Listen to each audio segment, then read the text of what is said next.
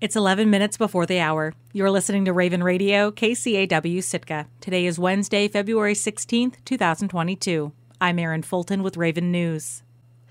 Today, February 16th, marks Elizabeth Peratrovich Day, and several celebratory events are planned in Sitka, including a parade down Lincoln Street. But one plan to honor the Tlingit civil rights leader is taking longer than some hoped. At its regular meeting on February 8th, the Sitka Assembly heard from a large group of residents hoping to expedite a plan to install a yellow cedar bench in downtown Sitka to commemorate Peratkovich's legacy. Around 15 people spoke in favor of moving forward with the project. Long-standing former Alaska Native Brotherhood president Harriet Belleal advocated for the bench's installation in front of Harrigan Centennial Hall. The right and honorable decision is to place the Elizabeth Peratkovich bench in front of the Centennial Building for everyone to see, especially the future generations to come. It is a fitting legacy for you to make and be remembered for. Other advocates called on the Assembly to convene a special meeting before Elizabeth Peratkovich Day, the anniversary of the day in 1945 when the Alaska Territorial Legislature signed the nation's first Anti-Discrimination Act. Local woodworker Zach LaPerriere carved the bench early last year from a yellow cedar tree that fell during a windstorm. It was commissioned by the Birds and Benches group, which aims to create a series of benches and bird sculptures throughout Sitka as cultural and historical markers. The Assembly met with the Birds and Benches group last September to discuss the possibility of installing 3 benches, including the bench honoring Elizabeth Peratkovich, in front of Harrigan Centennial Hall. The group plans for the benches to replace the statue of Alexander Baranov, which was moved to the Sitka History Museum after a group of Sitkans called for its removal in 2020. The Assembly will discuss the placement of the bench at its next regular meeting on February 22nd. A Sitka man has been indicted on numerous charges after attempting to burn down a trailer owned by his former employer. The Sitka grand jury indicted 32-year-old Osmond Casco on January 6th on 1 count of burglary in the first degree, 1 count of attempted arson in the second degree, and 1 count of criminal mischief. According to court records, Sitka police responded to a trailer in the 1300 block of Sawmill Creek Road where the owner was confronting Casco, who had moved out 3 days prior after being fired from a restaurant. Officers entered the residence and observed significant damage to the property and found gasoline had been poured over the floors. In one of the bedrooms, officers found a mostly empty red gas can with its cap off. Casco reportedly admitted to officers that he planned to burn the place down, but his lighter wouldn't work. Police arrested Casco, and he is currently being held at the Lemon Creek Correctional Center in Juneau, pending a $5,000 bail. His trial has been scheduled in Sitka Superior Court the week of March 7, 2022. Yakutat reported 1 new coronavirus case on Tuesday, according to the Department of Public Safety. The new case brings Yakutat's active case count down from 23 last week to 1. The patient is a local resident who is symptomatic at the time of testing. The infection is being attributed to community spread. Since the beginning of the pandemic, Yakutat has reported a total of 115 coronavirus cases. A former Sitka resident who was denied millions in civil damages when a decoration fell on her head in Harrigan Centennial Hall has taken her claims to the Alaska Supreme Court. KCAW's Catherine Rose reports on last week's oral arguments before the court.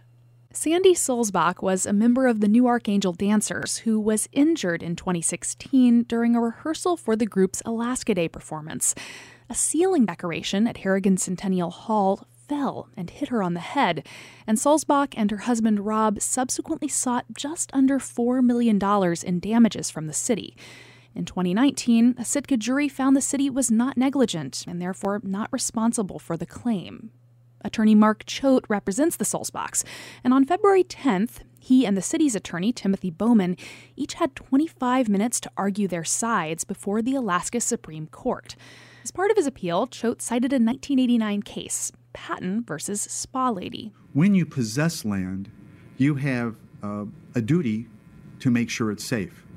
In the case, James Patton was leaning over a sink at a fitness center when he was shocked by an electrical outlet that had been installed during the center's expansion. Generally, an employer isn't responsible for the torts of its independent contractors, but there are some exceptions. And in this case, it was found that the landowner was vicariously liable for the injury that occurred on their property.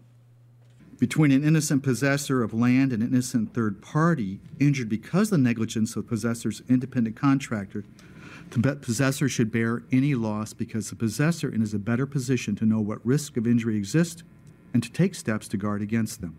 Choate said this exception applied to the city and to John Farrick, the independent contractor in the suit who installed the decorative fixture that fell on Sulzbach. But Farrick wasn't a paid independent contractor for the city. He was volunteering for the Alaska Day Committee, and that's why attorney Timothy Bowman argued that the direction of the suit was misplaced. In this case, the city had no role in selecting the decoration. They had no role in directing the time that Mr. Farrick was going to show up or how he was going to do it. The decoration itself was not owned by the city, and he never consulted with the city regarding his method of hanging. And then the city didn't know or have reason to know how he had planned to hang the decorations in the first place. Bowman said the only input the city had was on where to attach the decorations in the new building. Despite knowing that Mr. Farrick was working for the Alaska Day Committee, the appellants declined to add them as a party in this case. Therefore, to the extent that they complain that they have been deprived of an avenue of redress, they have nobody to blame but themselves. During his rebuttal, Choate maintained that the property owner, not the Alaska Day Committee, is the responsible party. Public facilities, especially government-owned public facilities, should be safe. And when you come into them as a third party, you should assume, just as I assume today and all of us assume, that nothing is going to hit us in the head, that it won't. A decision from the Alaska Supreme Court on the Sulzbach appeal is forthcoming. Reporting in Sitka, I'm Catherine Rose. A new oversight board tasked with revitalizing Alaska's state-run ferry system met for the first time last Friday. There's new opportunity from the promise of hundreds of millions in federal funds expected to flow into the system. But as Coast Alaska's Jacob Resnick reports, there are difficult decisions ahead on how best to invest the money. Shirley Marquardt, a former executive director of the Marine Highway, was selected to chair the Alaska Marine Highways Operations Board. The board was created by unanimous consent of the Alaska legislature last year.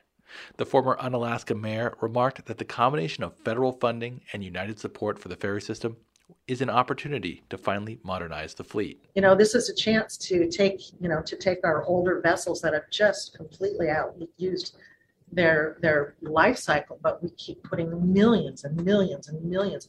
And in the time we're doing that, we're leaving passengers sitting at the dock, for weeks late, and we're the morale of employees is going down the tank because they're just, they're stuck. The new board includes appointees from both the House and Senate, as well as the governor. It replaces the now defunct Marine Transportation Advisory Board, which had little practical authority. And that looks less likely to be the case with the new group. Member Keith Hillard, a captain of the Matanuska Ferry, was nominated by the three ferry unions. He complained of poor maintenance planning and a lack of coordination from shoreside management for recent snafus. I'm not going to speak for every captain and chief engineer, but us going into the yard with the Matanuska this year, the chief engineer and I had no idea what was planned, what work was planned, what was scoped going into the yard. He says repairs are routinely delayed due to cost cutting. That leads to deferred maintenance until it snowballs. The Matanuska's scheduled 8-week overhaul took nearly 17 weeks due to rotted steel, and that led to cancellations across the region. Another challenge facing the ferry system is a crew shortage. More than 70% of entry-level stewards' jobs are vacant. Marine Highway General Manager John Falvey told the board that the entire maritime industry is struggling with crew. We are working very hard to try to hire more vessel staff back. We've lost quite a few from COVID, things like that.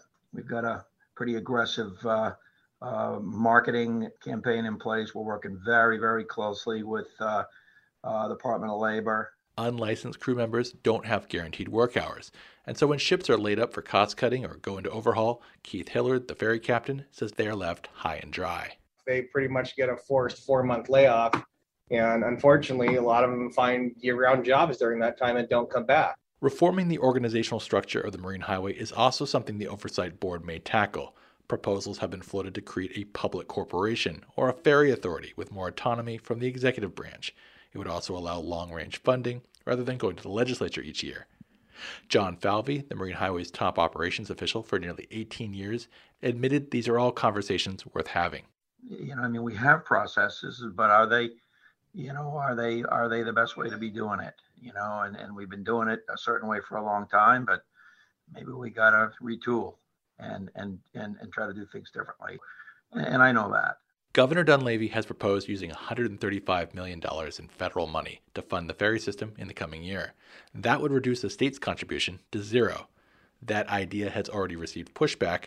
Southeast Conference, a regional civic and industry organization that advocates for economic development, passed a resolution earlier this month calling on the Dunleavy administration to primarily invest the federal funds into long-term needs of the ferry system. Executive Director Robert Venables made that pitch to the Operations Board. We know that some of those funds should be and need to be used for operations, but at the same time, we want to find that balance between just consuming those funds and using those funds for long-term investments. Ferry Operations Board members expressed interest in meeting frequently for shorter meetings, and it could hold its next session later this month. Reporting in Juneau, I'm Jacob Resnick. I'm Erin Fulton, and this has been Raven News.